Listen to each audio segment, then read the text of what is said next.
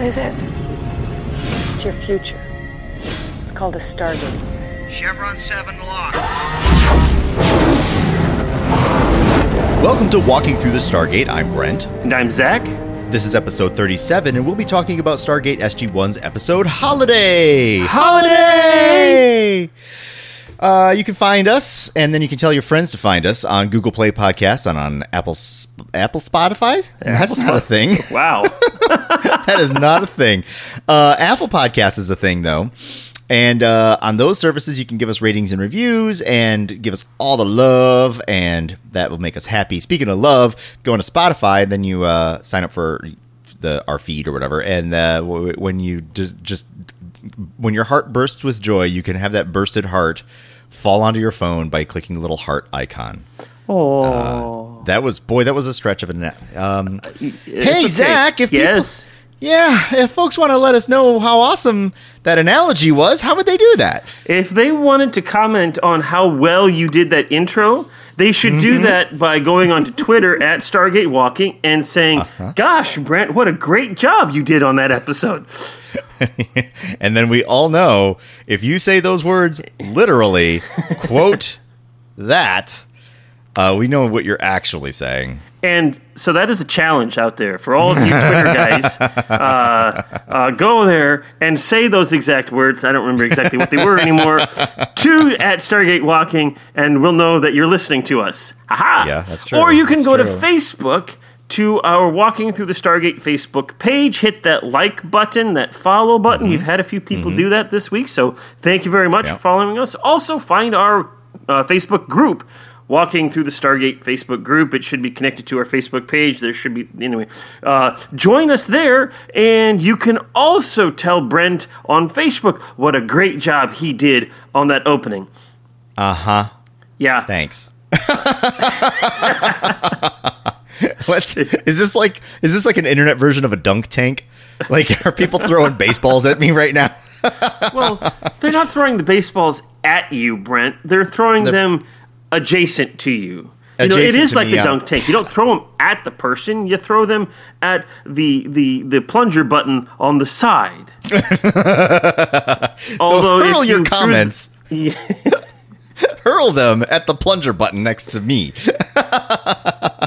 And if you want to see Zach fall into this proverbial dunk tank, do whatever you would like as well. Nah, it's fine. I can take it. Take it. You know, have you ever been in a dunk tank? No, actually, I never have. I've had the pleasure / opportunity of being the guinea pig of a dunk tank a couple of times, and it's not so bad. The worst is when you're not quite ready because you've just been dunked and you're trying to climb back up and get onto the seat, and somebody throws that ball before you're ready, and then you go sploosh before you actually are quite ready for it. I didn't realize that was a pro move. I'm going to have to do that next time I'm at a carnival. In the carnival, I'm quite certain that the people are far more protective of the guinea pigs in this regard. But this is at a church function a couple years back, more than a couple years back at this point in time. And everybody knows that church functions are vicious, man. Oh, my goodness. Pass the hot dish and get out of the way. Oh, absolutely. There's nothing quite like dunking a pastor. Yeah. Anyway, I'm sorry. Anyway, so Twitter, Facebook, or you can email us at email us. Let me try again. See, now you have something dunking. This works. No, Okay. you were fine. Email us at walkingthroughthestargate@gmail.com. That's WLKINGTHRUGHTHC. Oh! Speaking of dunk tank, sploosh. See, that's what happened. Want to try that again? Walkingthroughthestargate@gmail.com. You know the letters. It sounds. So just do it. You got it. You got this thing. Consult your dictionary, and there you go. Yeah. The hard word there is through, which is THROUGH. Yes. But other than that, everything else is exactly what you would expect it to be. It's spelled precisely how it should be spelled. Although the doesn't actually sound like necessarily how it's spelled. And Stargate has... Anyway, you still know what it is. Speaking of emails, Brent, we have received a few emails this past week. Oh, good. Commenting on last week's episode on A Matter of Time.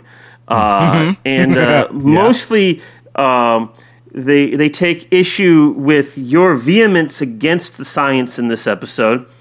And issue with me for probably not standing up against your vehemence quite as much as they think I should have. In any case, I'm glaring through the microphone right now. I can feel it. I can feel it. Although I will completely freely admit that about the midway point through this episode, there was some biological science discussed, which I am not nearly as well versed, and I was immediately thinking to myself, are they getting the science right on this one too? Because boy, I really ripped him a new one last time. Yeah. So Arnak wrote, and he said, the cinematography of A Matter of Time does not preclude the following possible retcon. Note, this retcon requires more assumptions and retcons than would be required to fix Disney's space physics. Oh, okay. So here we go. Okay, here we go.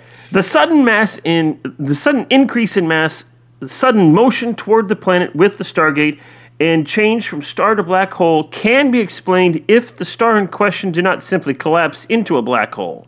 If a free-floating back black hole, which does exist, entered the system and collided with one star, thus increasing its mass and gravity, then the other star would lose mass and the black hole would consume the star with which it collided, all whilst moving toward the planet in question. Yes. I did say it was a big retcon. Will you allow me 30 seconds for a rebuttal? Certainly. Okay. If a free-floating black hole were to be disrupting this system, and if the planets as a result of it were captured within orbit, that free-floating black hole would be traversing through the star system at a slow enough pace in order to successfully capture those planets. But in doing so, it would have been traversing through the star system in a way that would probably result in those orbits being significantly disrupted. But maybe that's what he's saying. Significant disruption can be into the system itself. It could be that there were stable orbits at first. The black hole slowly starts going through the system, swallows up one of the stars, but in the process starts tugging on planets in ways that disrupt their orbit, causing the one that the Stargate is on to be falling into the black hole. This is brilliant!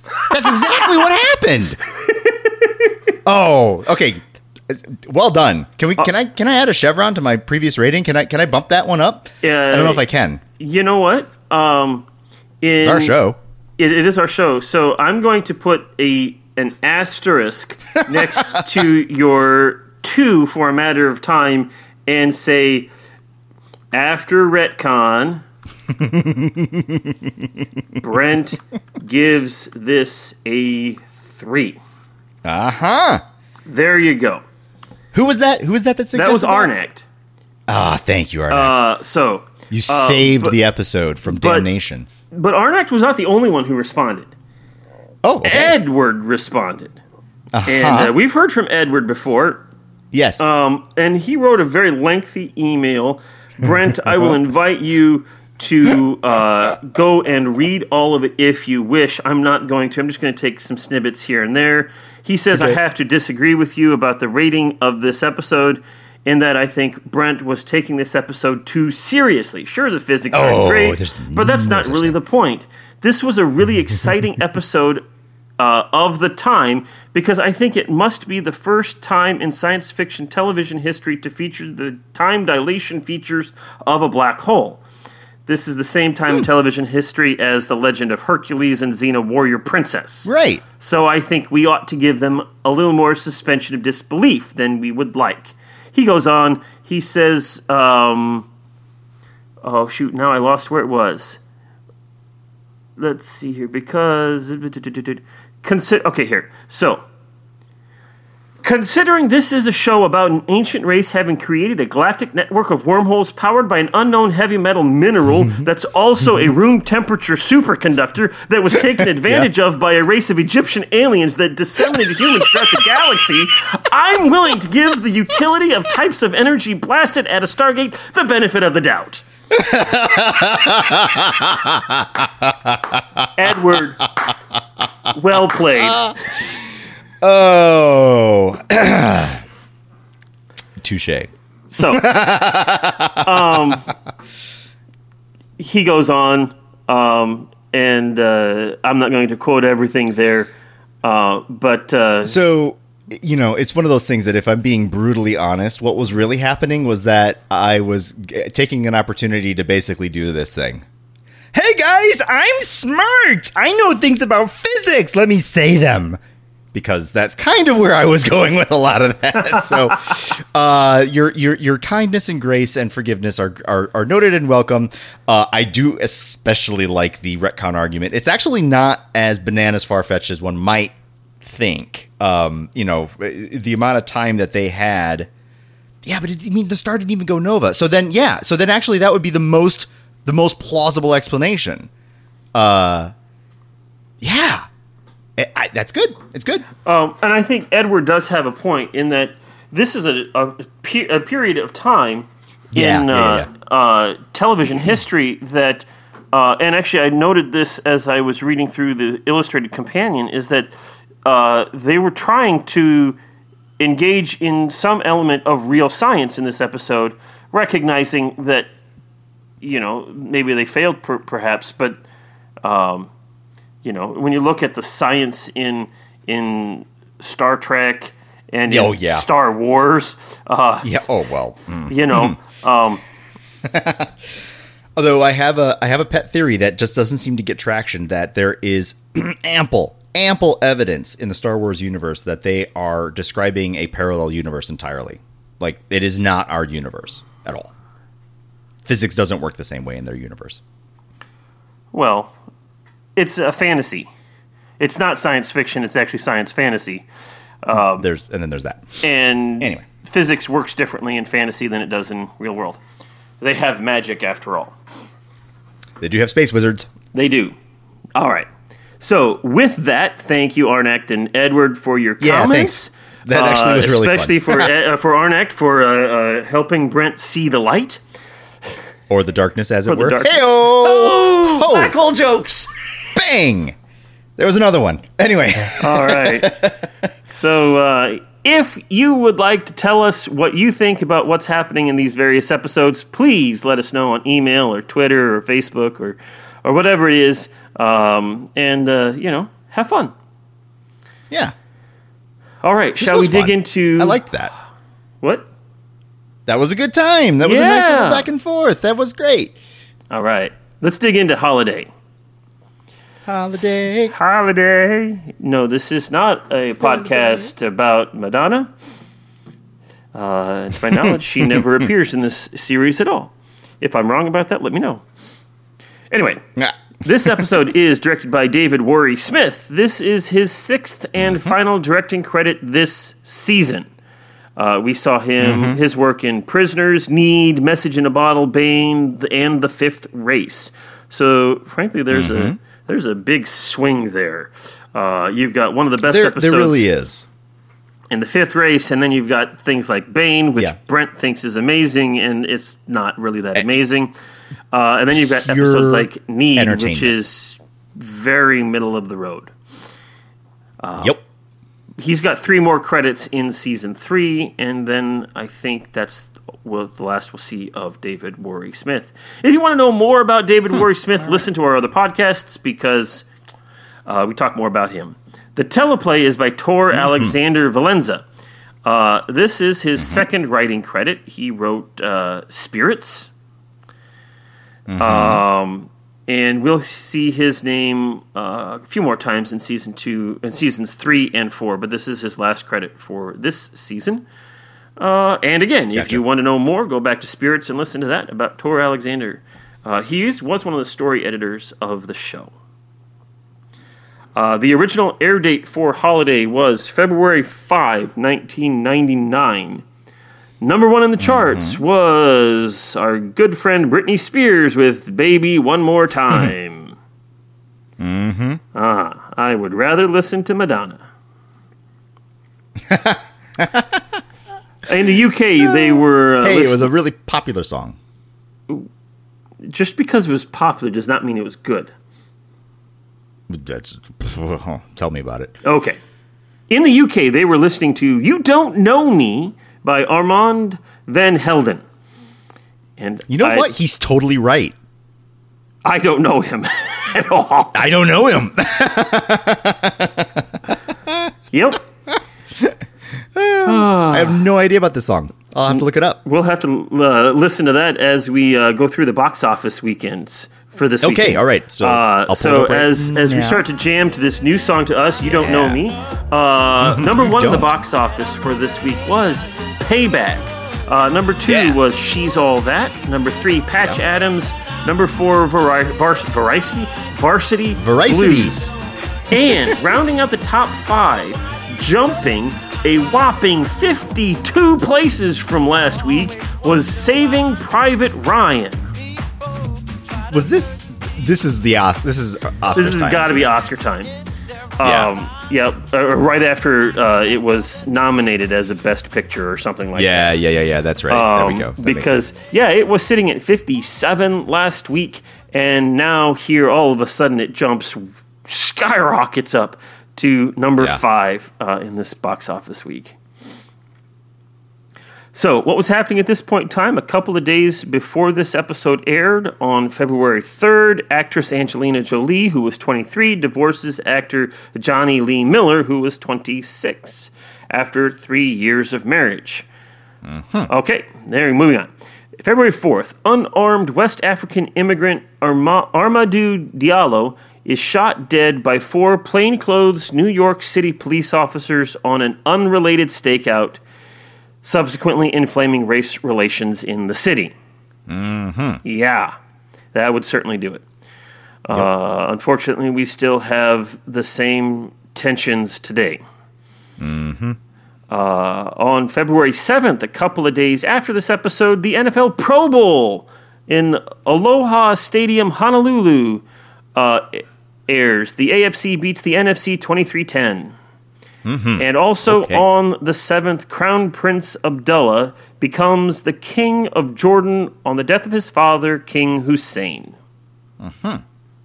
So that's what was happening in this time frame. In the world. The world. I've got a couple of trivia quotes about this episode. Sure. I don't know if you noticed it, Brent, but Machello is actually played by Michael Shanks. I not only did I notice it here, I noticed it in the promo. Did you mention that last week? No, but I got like strangely giddy when he's like, "I am Michael Shanks," and I'm like, or not Michael Shanks. I am Daniel Jackson, and I went into a mode of like, oh, is this like Daniel Jackson from the future? Like that's kind of where I was going in my head. Because it was just evidently somebody in old man makeup, and wouldn't you know, it has like sort of the facial structures of Michael Shanks, and so I'm like, oh, it must be him. They must be doing that thing. But then, we'll talk about it. But like, what was the point of having him in old man makeup? Well, so to go along with that, I'm reading a paragraph here from the Illustrated Companion. Michael Shanks here recounts this episode's a lot of things that made him smile. He thought it was one of the best episodes on paper at the time. It was very complete from an actor's perspective. He gets to play opposite himself in different roles and whatnot. He really liked the old age makeup. He says, we had such a good prosthetic guy, he deserved an award. Even the head of MGM at the time didn't realize it was me. We had to tell him later at a dinner. John Sims was complimenting Rick on playing Chris's character, and Michael Greenberg said, yeah, and how about Michael playing the old man? Apparently Sims kept staring at Shanks, waiting for the punchline. He'd watched the episode and didn't know it was me under all that makeup. So that means I spoiled the fun when I recognized that it was Michael Shanks? I don't think so. Okay. I'm just saying that's what happened. He remembers, Shanks remembers that one of his favorite scenes came at the end when we all got to jump into each other's body, and he got to play Jack O'Neill for a few shining moments. So he goes on to there. He seemed to have fun with that episode, recognizing that if he were to do it today, he would do things differently. But, at the time, you do what you can with what you have in the time that you have it. I mean, we'll get into it, but some of the things that he's talking about were also some of the, the very same things that I was enjoying as well. Sure. To that end, we have now seen 4 different actors play Jack O'Neill. You had Kurt Russell, right, in the movie. You have Richard Dean Anderson, and now, of course, Christopher Judge and Michael Shanks have all played O'Neill. Another little bit of trivia here. A large amount of the backstory for Michello was detailed in the Stargate SG-1 role-playing game. In the rulebook, SG-1 Friends and Foes, Stargate Season 2. Now, I'm guessing that this stuff was published after this episode, but I didn't look that close, but I'm pretty sure it was. According to this backstory, it reveals that the Goa'uld system lord that destroyed his homeworld was Ares. So, apparently, Ares is a system lord. Yeah, I guess. Yep. I'll have to find out. Yep. In a goof, there is a scene where Dr. Frasier is checking over Jackson. They look over at Michello, who is lying in bed with an oxygen mask on, and when they look back a second time, the mask has been removed. I looked for this, and I missed it. But I'm sure it's there. I think I can recall the scene, and I didn't notice. But yep, okay. Yep. Continuity error. Continuity. That happens. Those types of things aren't detrimental to me. They're kind of fun. Like, oh, hey, that's kind of cool. But then I'm like, okay, moving on. Yep. Okay, so the synopsis. Are you ready for this, Brent? Yeah, let's do it. Like last time, my life has been absolutely insane, and so I got the first 3 sentences edited before my time ran out and we had to record. So we'll be doing some stuff on the fly. I haven't yet read this on the fly from the Stargate Command Wiki. All right. SG-1 comes upon what appears to be an alien lab with many bizarre devices scattered about in the room. They soon find a Palm Pilot-like device with peculiar symbols on it, in no language that Dr. Jackson can recognize. Pause there for a moment. Palm Pilot-like device is what was there before, and I'm like, gosh, this dates this, because today you wouldn't say Palm Pilot-like device, you would say tablet or iPad-like device or something of that nature. So I will confess right now that when I saw that thing, I said, hey, it's a Palm Pilot. Oh. So maybe it's just me. Although, at the time, in 1999, it certainly would have been a Palm Pilot type device that they honestly, I think it might have been a Newton. Honestly, I think that it might have been an Apple Newton with some stuff on it. Just I have a hunch on that one. But anyway, carry on. An old man suddenly appears. Teal'c recognizes him as Michello, an outlaw highly hunted by the Goa'uld. The old man, after eccentrically conversing with Jackson, tells him to take hold of a device, seemingly having no more effect than a static shock. The old man collapses and is brought through the Stargate to Earth. Soon after, Jackson starts acting strangely.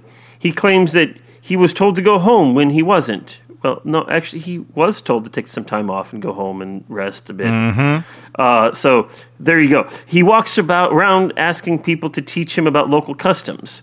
That is kind of weird. He befriends a homeless man named Fred. Fred was fun. Meanwhile, SG-1 is called to the infirmary because the old man knows quite a lot about Jackson. They soon realize that Jackson and Michello have switched bodies. However, Jackson in Michello's body is very ill and on the verge of death. He slips into a coma, with no apparent outlook from Dr. Frasier for recovery. Carter begs him to wake up. He does, saying, "Nice to know you don't just like me for my looks." Michello is soon... Yeah. Yeah. Machello is soon tracked down after treating Fred to a bounteous feast of ice cream sundaes in a diner. Okay, it wasn't just ice cream sundaes. He ate hamburgers and fries and French fries. And probably a whole lot of other stuff. I get the impression that he tasted everything on that menu. I would hate to see that bill on Jackson's, because he bought not just for them, but for everybody. On him. In any case. So, he uses his credit card to pay, allowing the police to easily locate and arrest him. He is taken straight away to a cell at Stargate Command and bargains with Carter to keep Jackson's young body.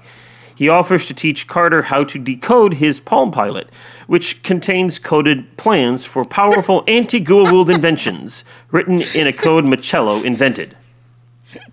Translate as Palm Pilot. Sorry. I mean, sorry. Carry on. I'll wait. No, it's technically true. Yeah. It's technically true. Carter quickly declines, but takes him to meet Jackson, whom Machello has told Carter to consider as a casualty of war. Jackson accuses Machello, saying that if he really hates the Goa'uld, yet would steal another body, then he's no better than the Goa'uld. Okay, so that grammar makes sense, but it's a little bit weird. In any case, Jackson says, Machello, you are a Goa'uld because you stole my body. And right. And which I thought was a great scene, by the way. We'll get there. After returning home from Machello's planet to retrieve the device, now we're going back in time. Wow, this is bouncing around.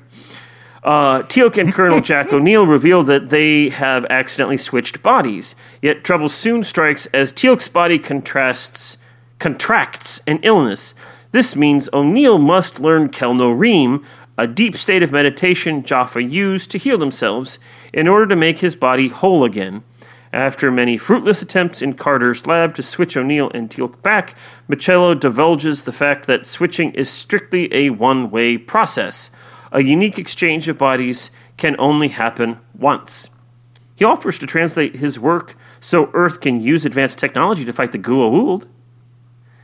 Nevertheless, Carter soon formulates a plan to play a little musical chairs with everyone's body, simply rotating their minds through the affected circle of people instead of trying a direct exchange. Machello reluctantly agrees and expresses regret that he cannot teach Carter his code. I don't think he reluctantly agrees. I think he just, at that point in time, when he's been called a Goa'uld and all of that stuff, I think that hits home to him. And he realizes that maybe there's some truth in that. And sadly, I think there's some sadness there because he would like to keep going, but he also recognizes that it's the right thing to do. He does, of course, express regret that he cannot teach Carter his code, so O'Neill in Teal'c's body switches with Machello in Jackson's body. Then Teal'c in O'Neill's body switches with Jackson in Machello's body. Then Teal'c in Machello's body swaps with Machello in Teal'c's body. Finally, O'Neill in Jackson's body swaps with Jackson in O'Neill's body. Machello finally returned to his own organic vessel, thanks Jackson for the holiday, and passes away quietly. Did you catch all of that? Yeah, I did. Yes. Okay. The end. The end. So, Brent, The Holiday. It's actually not The Holiday, just Holiday. What'd you think? I very much enjoyed the Christopher Judge playing Jack O'Neill. Yes. I enjoyed Richard Dean Anderson playing Teal'c. I enjoyed watching Michael Shanks play this actually I think is his.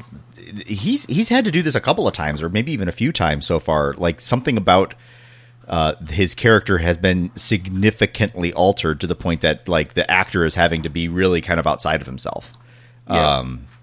But it was nice to see Michael Shanks play Machello. I have to comment that Michael Shanks, old man, is way better than Richard Dean Anderson's old man. I didn't even, but at that point,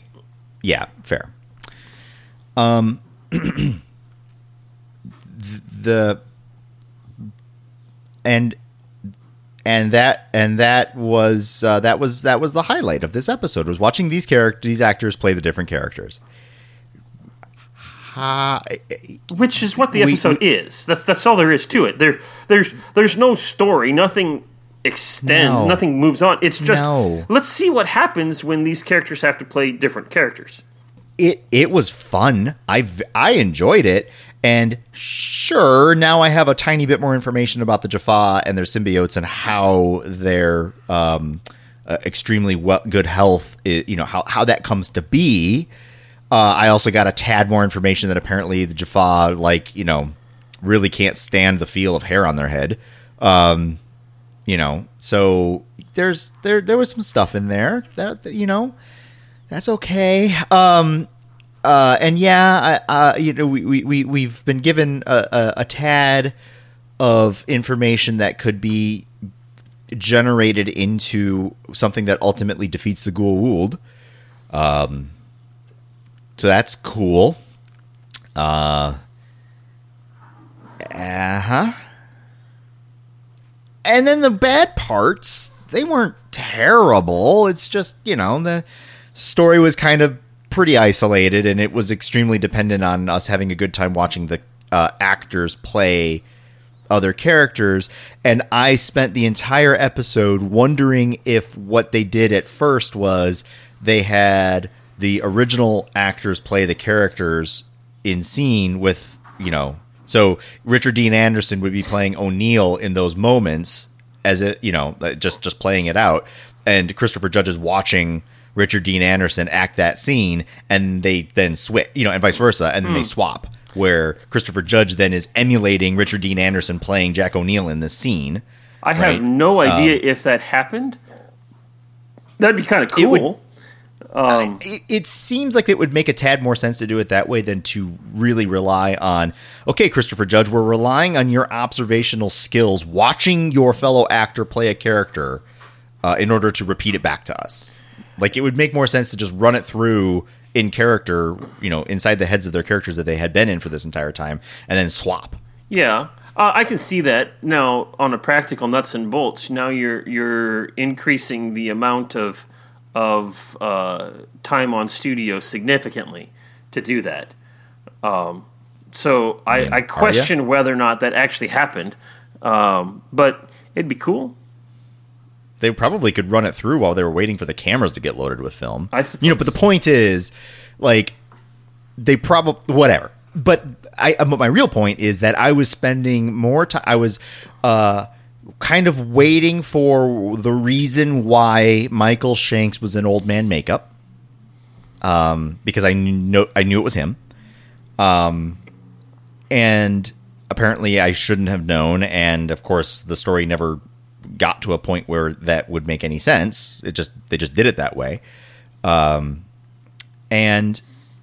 let's see what else. Oh, I was paying an awful lot of attention to the sets, or especially when they were out on the town. I'm just living back in the late '90s through all of the the cars and the apparel and the logos on things.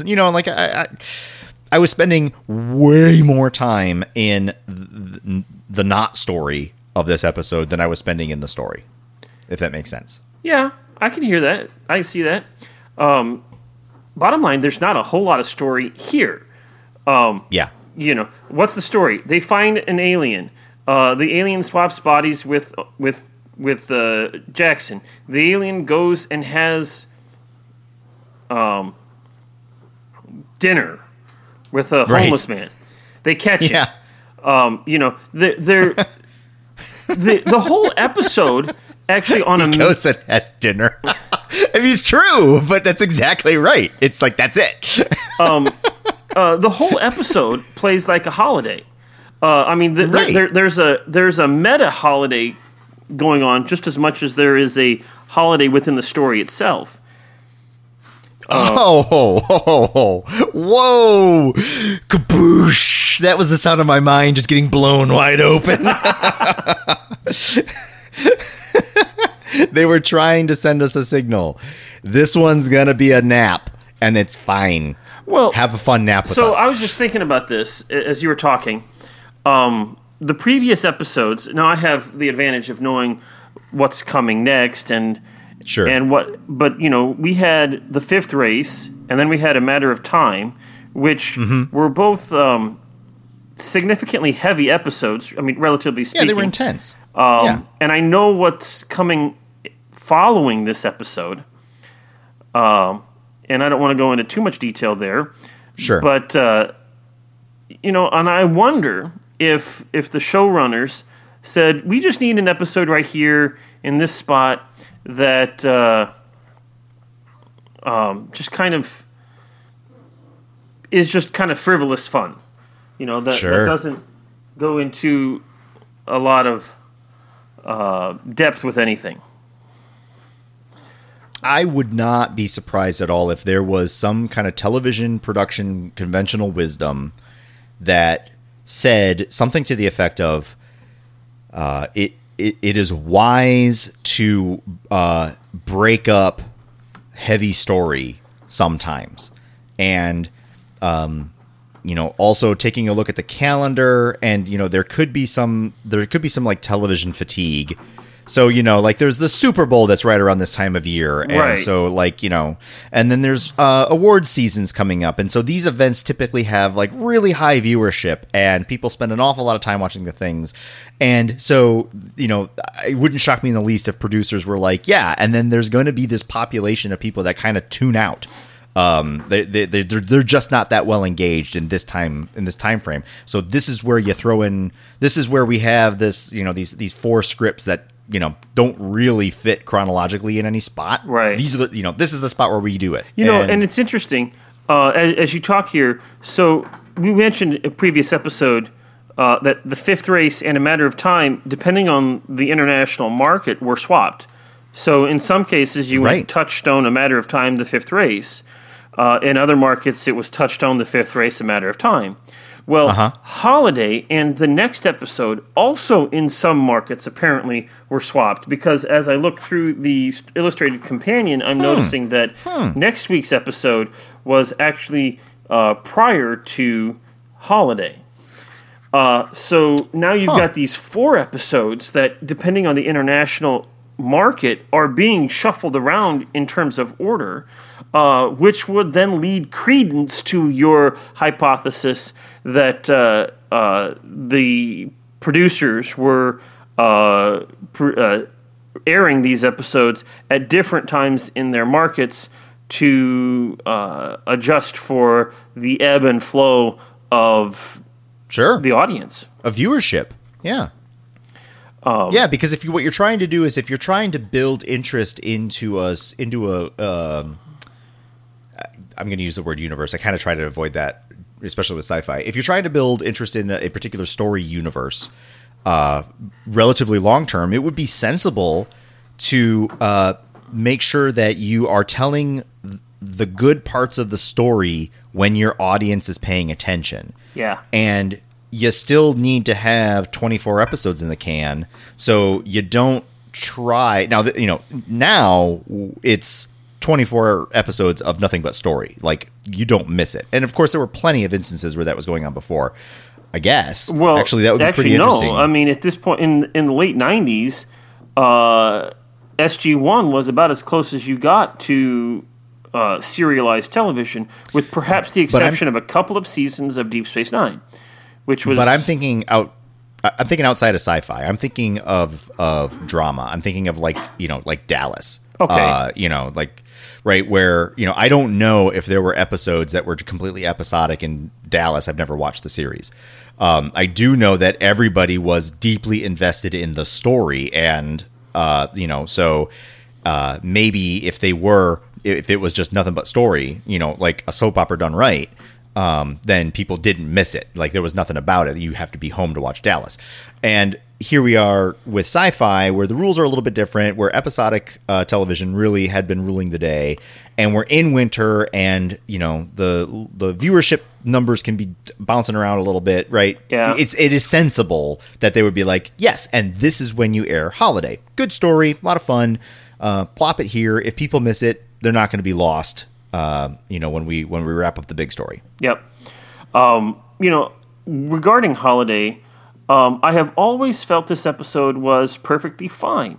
I've enjoyed it, but I haven't felt, and as the completionist as I am, every time I watch this series, I make sure to watch Holiday because that's what comes after A Matter of Time. Yes. And that's how it works. And that's how it works. And it's, you just watch it because it's there, it's right there. It's fun. It's nothing exciting. It's just, it's good. It's not great. Yeah. It's wonderful. I have always been impressed with Christopher Judge's O'Neill in this episode. I thought that was really good. While some folks, I have always thought that Richard Dean Anderson's Teal'c was a little bit stone. Yeah. But then, I also think about it, it's like, okay, but up until this point, Teal'c is kind of stone. Yeah, but this is it. I mean, I think that this is a great little moment to just shine a light on it real quick. Christopher Judge playing the stoic Teal'c has been doing such a good job with it that he doesn't feel like he's stone. Not really. Yeah. Like, he's been doing a great job with it. Well, and then Richard Dean Anderson gets thrown in the same character, and it comes across as wooden. I mean, they did a fine job. Yeah. They did a great job playing off of each other. Those scenes were fun. Those scenes were a lot of fun. But you're right. Like, Richard Dean Anderson's Teal'c was worse than Christopher Judge's O'Neill. Yeah. Which just goes to show that Christopher Judge has got some serious acting chops. Yeah, he does. Also, frankly, now I had the benefit of knowing, I don't know if you recognized from the get-go, at the very beginning when they swapped bodies, Jackson and Michello, and Michello falls over, and Jackson's like, yeah, I'm fine. I don't know if you noticed it, but there was a dramatic change in body posture and intonation and inflection from Jackson. I noticed the intonation and inflection. I did not notice the posture. I did notice the change in Michael Shanks's face, like how he was holding his own face. Maybe that's more than posture. But so I mean, just like the way that Michael Shanks is able to, in a very subtle way, it's like he's I'm impressed with that. That's great acting work to be a different character, and it just I was really, really impressed with that. And for my money, you can disagree with me all you want out there. Try to convince me otherwise, but I have always thought that Richard Dean Anderson in this episode is simply not as good in this character acting, whereas his O'Neill is very much himself, and he's very good at it, and such. But when he is now required to play a different character, he is not as good. He brings his star power to the role, and his star power, especially in the right role, is a great fit. It was a little like how Kevin Costner was such a popular actor for quite a while in the 90s, but if you take a look at his roles, they're all the same. Yep. And he plays himself, basically. He's Kevin Costner in each of those roles. He's not even getting close to attempting to try, and it's hilariously illustrated with Robin Hood, Prince of Thieves, a movie I have seen so many times thanks to no television reception and a VHS copy of it when I was growing up. Oh yeah.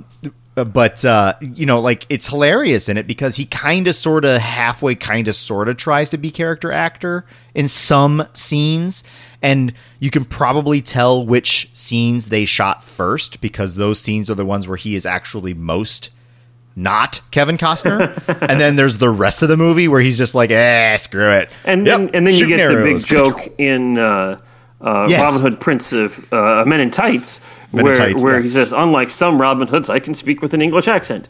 Which is a direct slap in the face of Costner in that role. Right. But Kevin Costner, though, is a terrible character actor. Yeah. Contrast that with I'm trying to think of who one of my favorite character actors are. Willem Dafoe popped in my head, but actually I don't know if that's true. I think he kind of brings his star power to it too. Well, I mean, take Armin Shimmerman, who plays Quark, who played the one Knox guy. Rene Auberjonois, who plays Odo in Deep Space Nine. Even in that series, you see him play different characters a couple of times. And that just really just comes alive on the screen. Spoiler alert: we will see Rene Auberjonois in this series later on. Oh, cool! But yeah, no, the person, the epitome of character actor, I think, is Daniel Day-Lewis. His ability to completely become just a different human being is amazing. Pirates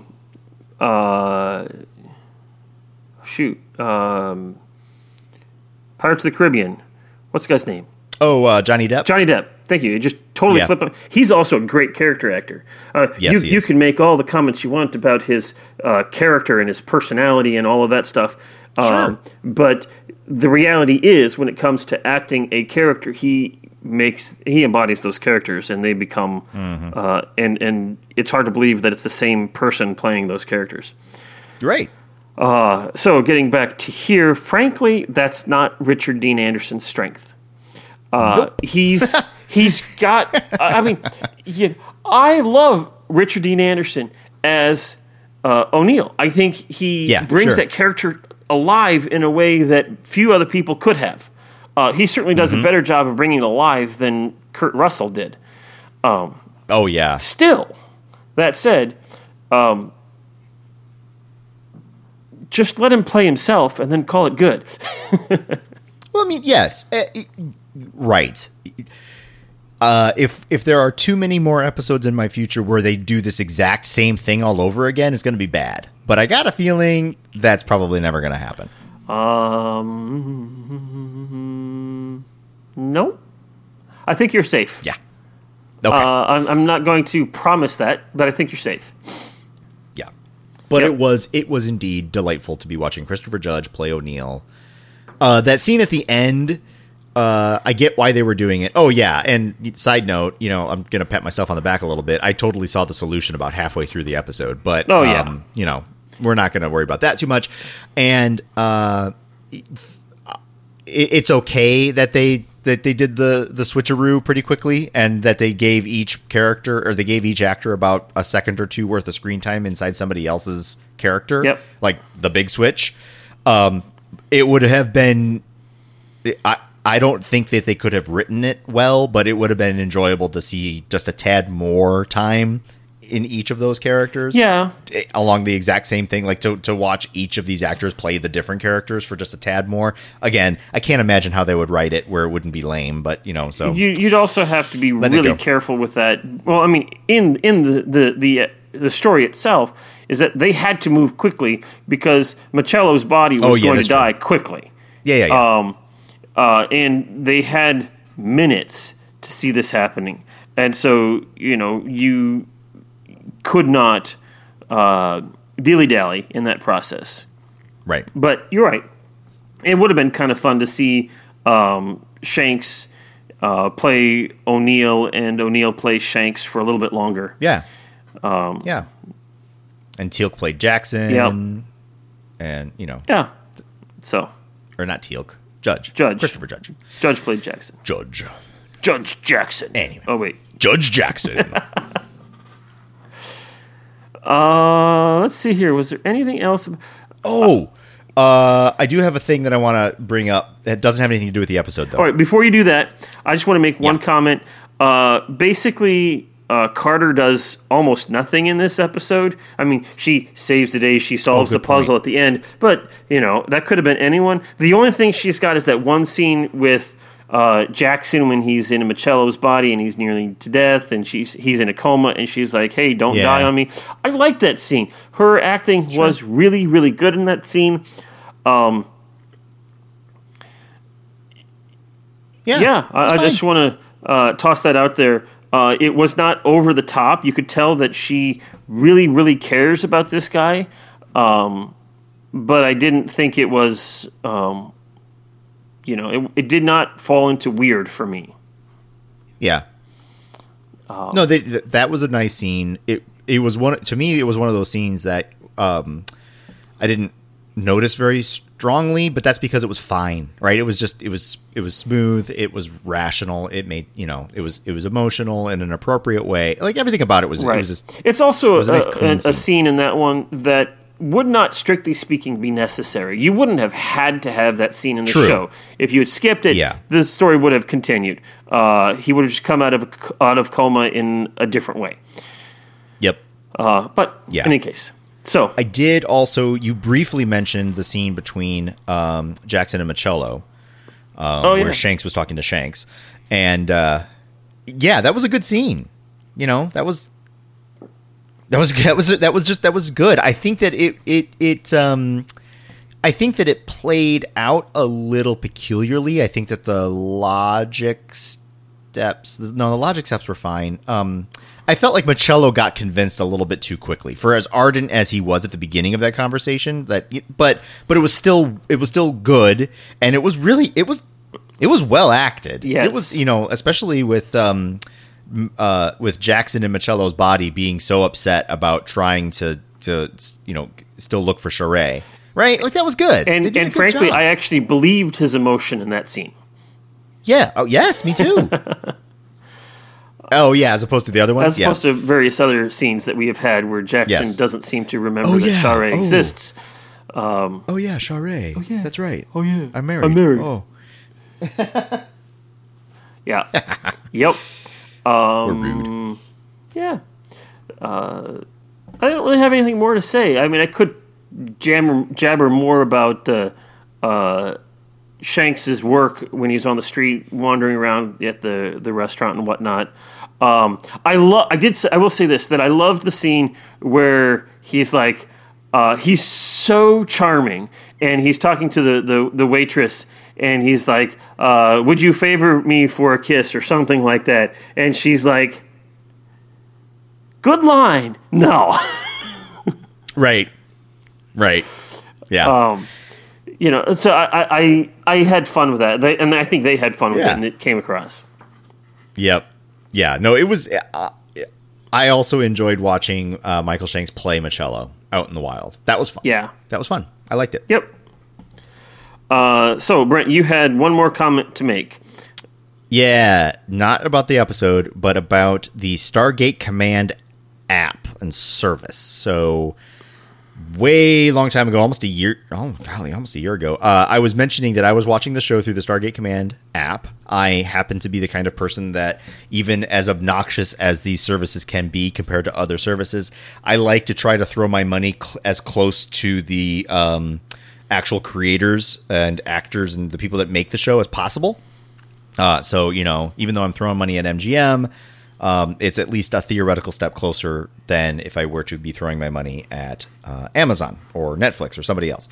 And that was working out great for me. They did an app update like 3 weeks ago or something, and they just completely changed the backbone of their service, which is fine.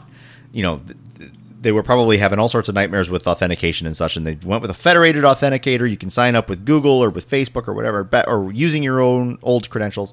They had given everybody warning, you're going to have to create a new password, no problem.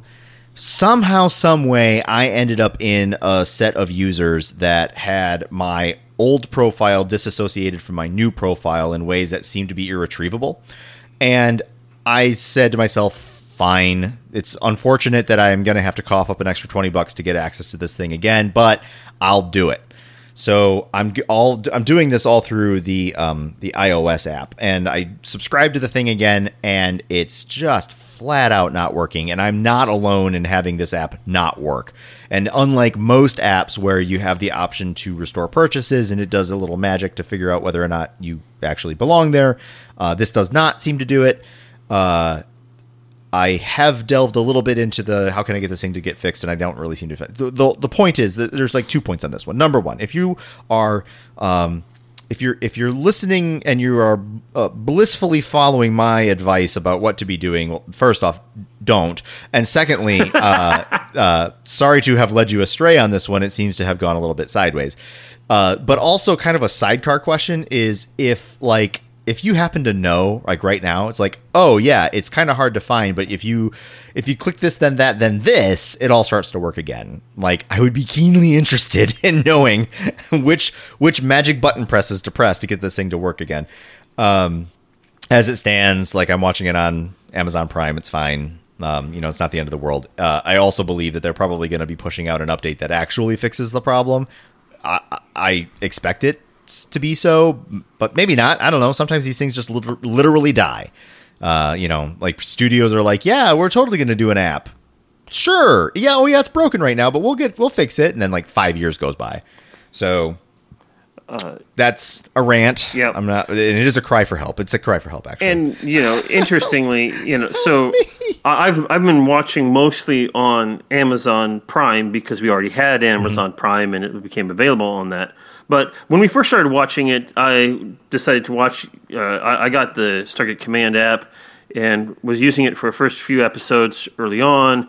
It was convenient if I was in a place not at home where I didn't have access to my DVDs, didn't have access to, well, I guess Amazon follows me anywhere anyway. Anyway, I checked out the Stargate Command app. Actually, part of it was that early on, when we very first started this podcast, Brent, Amazon did not currently have Stargate Command available on their Prime streaming service. I think you could purchase them digitally, but you couldn't just stream them through the Prime.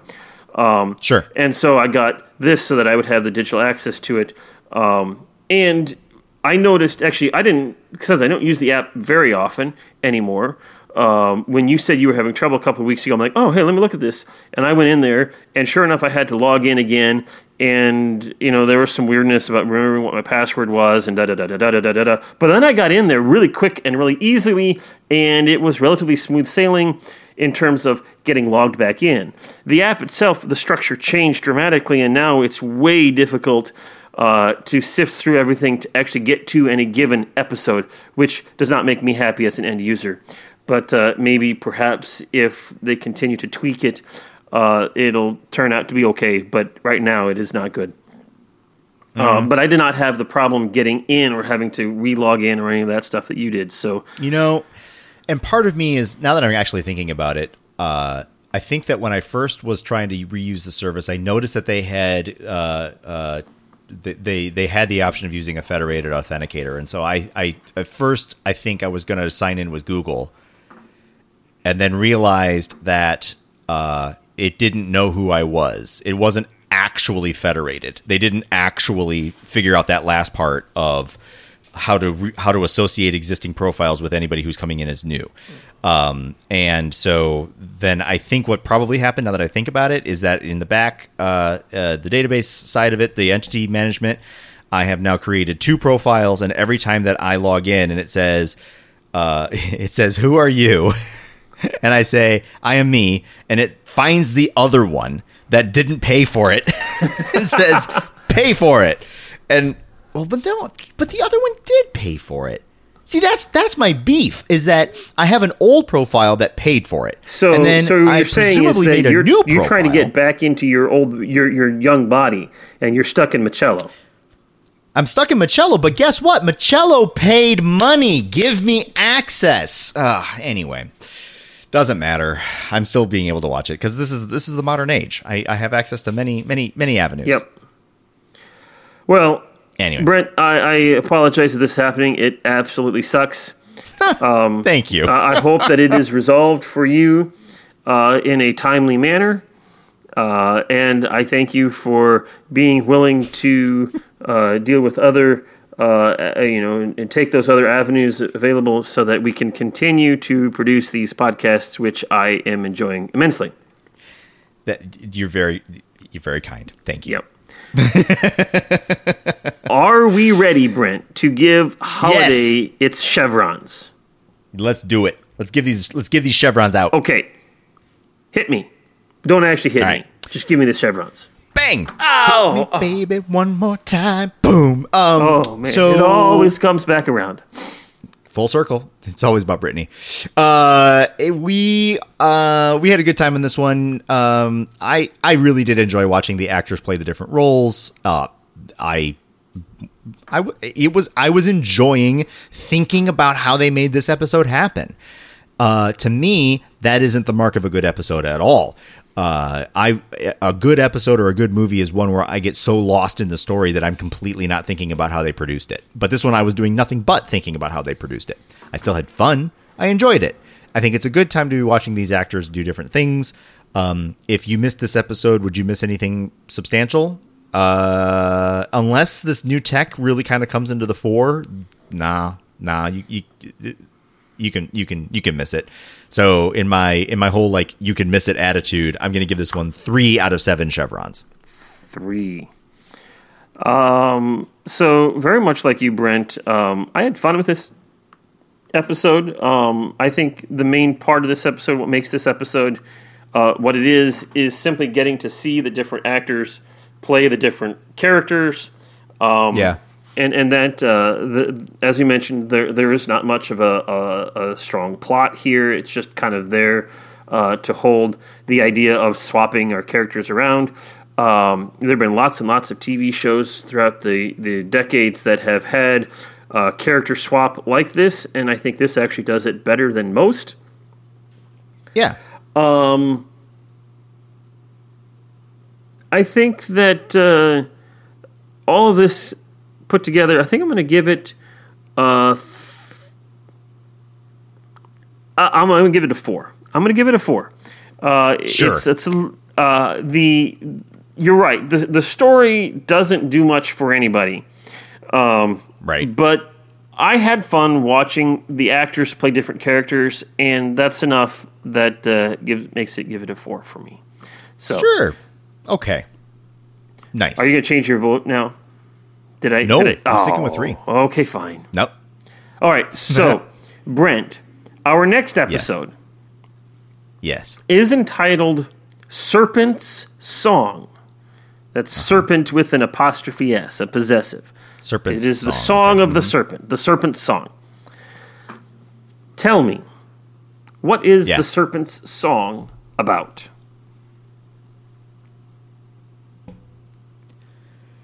Next time on Stargate SG-1, the SG-1 team travels through the Stargate to find themselves on a strange world. They look off into the distance and they see an attack ship, a Goa'uld attack ship.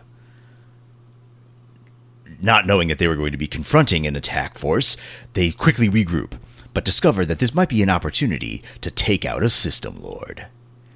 They walk up closely to the attack ship and find indeed they do have an opportunity to get through. However, due to circumstances, there is only one person who can carry on the mission. It's Teal'c. Because he is Jaffa, he has an opportunity to get close and finally end the conflict with Apophis. However, he stands before the group and he says, "Here I go again on my own, walking down the only road I've ever known. Like a drifter, I was born to walk alone."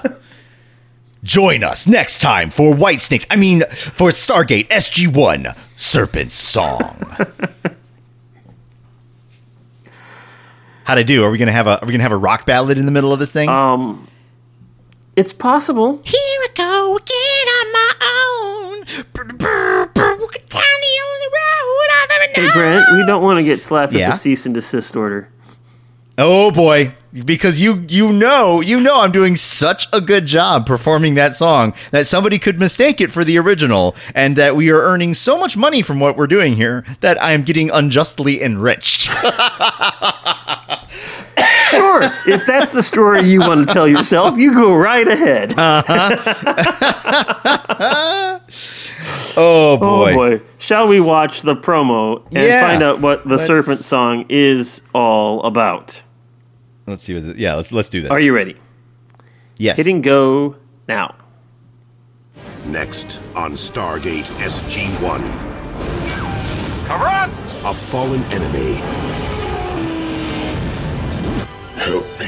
Is that who I think it is? A prisoner of war.